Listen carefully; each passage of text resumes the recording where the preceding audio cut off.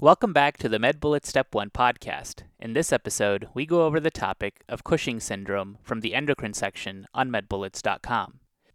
Let's start this episode with a clinical snapshot. A 42-year-old obese woman who does not smoke presents with diastolic hypertension and menstrual irregularities. Physical exam shows a full, plethoric appearance face, increased facial hair, truncal obesity, and purple striae around the abdomen. Scattered ecchymoses are present over the entire body. Labs show a hemoglobin of 18 grams per deciliter and a white blood cell count of 18,000 per millimeters cubed.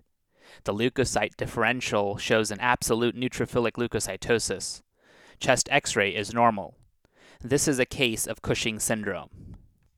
Okay, let's now get into the topic. Let's start with a brief introduction about Cushing syndrome.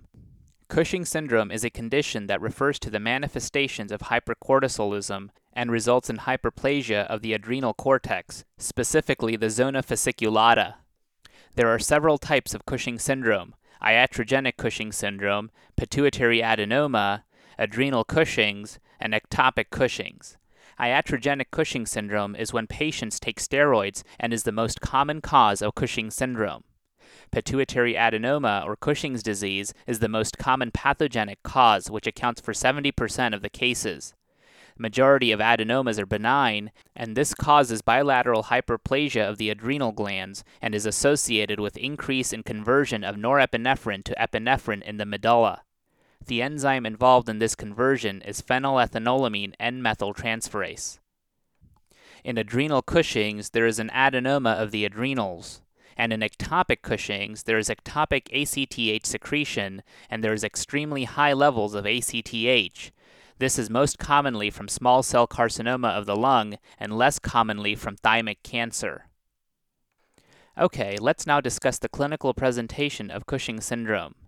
The symptoms involved are depression and psychological changes, oligomenorrhea, growth retardation, weakness due to catabolism of muscle for gluconeogenesis, and symptoms of diabetes, including polydipsia, polyuria, and dysuria.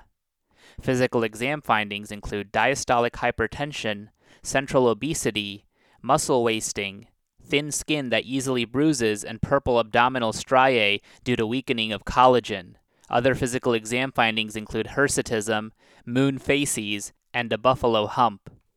In terms of the diagnostic evaluation of Cushing syndrome, lab studies would show hyperglycemia because cortisol is gluconeogenic, hypokalemia because at high concentrations cortisol can have partial activity at the aldosterone receptor, and you should screen for 24-hour urinary cortisol as well as a serum cortisol level. These levels render high positive and negative predictive value. Serum ACTH should be measured to localize the lesion. If iatrogenic, there would be low ACTH levels. If pituitary in origin, there would be high ACTH levels. If adrenal in origin, there would be low ACTH level. And if it's an ectopic cause, there would be high ACTH level. If the ACTH is high, then use high-dose dexamethasone suppression test. In a pituitary cause, this test would result in low cortisol production because production is suppressible. In an ectopic cause, there would be no change in cortisol because the production is not suppressible. Okay, so now that we've gone over the major points about this topic, let's go over a few questions to apply the information and get a sense of how this topic has been tested on past exams. First question. A 52-year-old man presents to his primary care physician for a yearly checkup complaining of recent weight gain.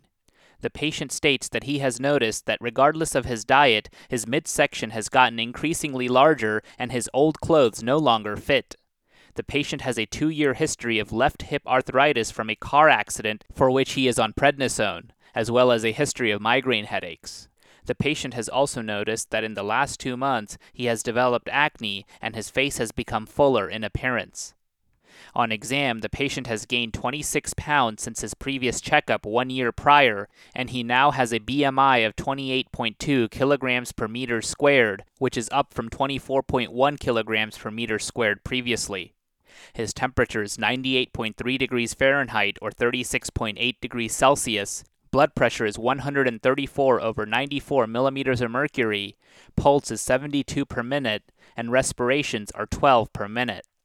His physical exam is notable for red striae on his shoulders and around his waist. On his labs, the patient's serum ACTH is found to be decreased. Which of the following changes is most likely expected? 1. Bilateral adrenal atrophy. 2. Bilateral adrenal hyperplasia. 3. Lung malignancy. 4. Unilateral adrenal atrophy. Or 5. Unilateral adrenal hyperplasia.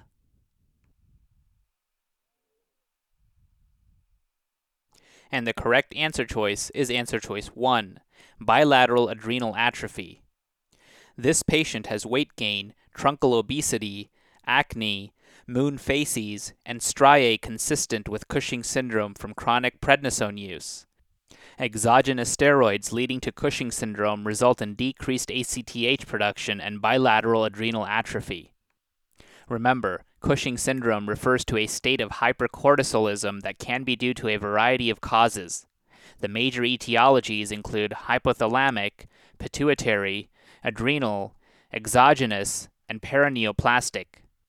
When excess corticotropin-releasing hormone, or CRH, is released from the hypothalamus, or excess adrenocorticotropin, or ACTH, is released from a pituitary adenoma, or as a paraneoplastic syndrome, ACTH is increased in the serum, resulting in bilateral adrenal hyperplasia. When an adrenal gland is directly responsible for increased cortisol, ACTH is decreased due to feedback and the contralateral adrenal gland atrophies. When exogenous corticosteroids are administered, ACTH is also decreased, and both adrenals atrophy in response. Exogenous steroids are the most common cause of Cushing syndrome. Cushing syndrome has characteristic signs such as hypertension, moon facies, weight changes with a habitus including features such as central obesity and thin extremities, insulin resistance, and striae. Let's now review the incorrect answer choices. Answer choice 2, bilateral adrenal hyperplasia, would be seen in causes of Cushing syndrome that result in increased central production of either CRH or ACTH, which leads to hyperplasia of normally responsive adrenal glands. Answer choice 3, lung malignancies, can be a paraneoplastic cause of Cushing syndrome. This is especially seen with small cell cancer of the lung and bronchial carcinoid tumor. Answer choice 4, unilateral adrenal atrophy, would occur when the contralateral adrenal is producing the hypercortisolism, such as through an adrenal adenoma or a carcinoma.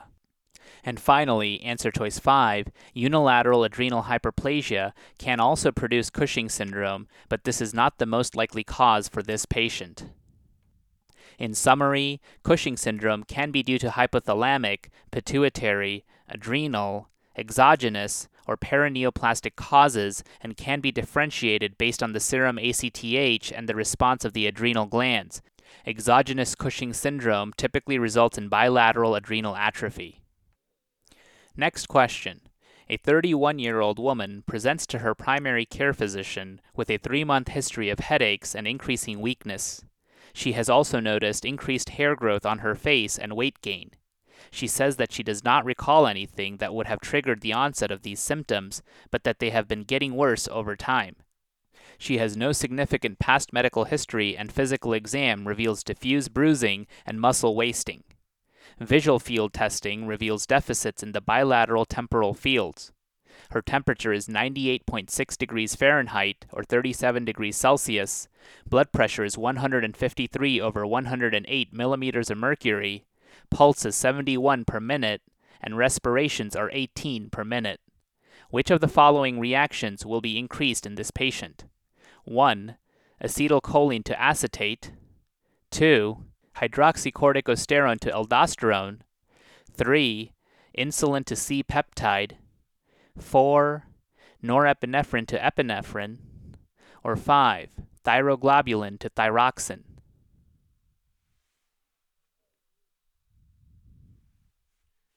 And the correct answer choice is answer choice 4, norepinephrine to epinephrine.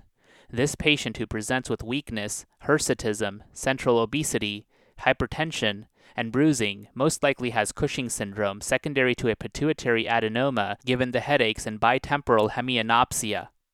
Overactivity of the adrenal glands in this syndrome will lead to increased conversion of norepinephrine to epinephrine.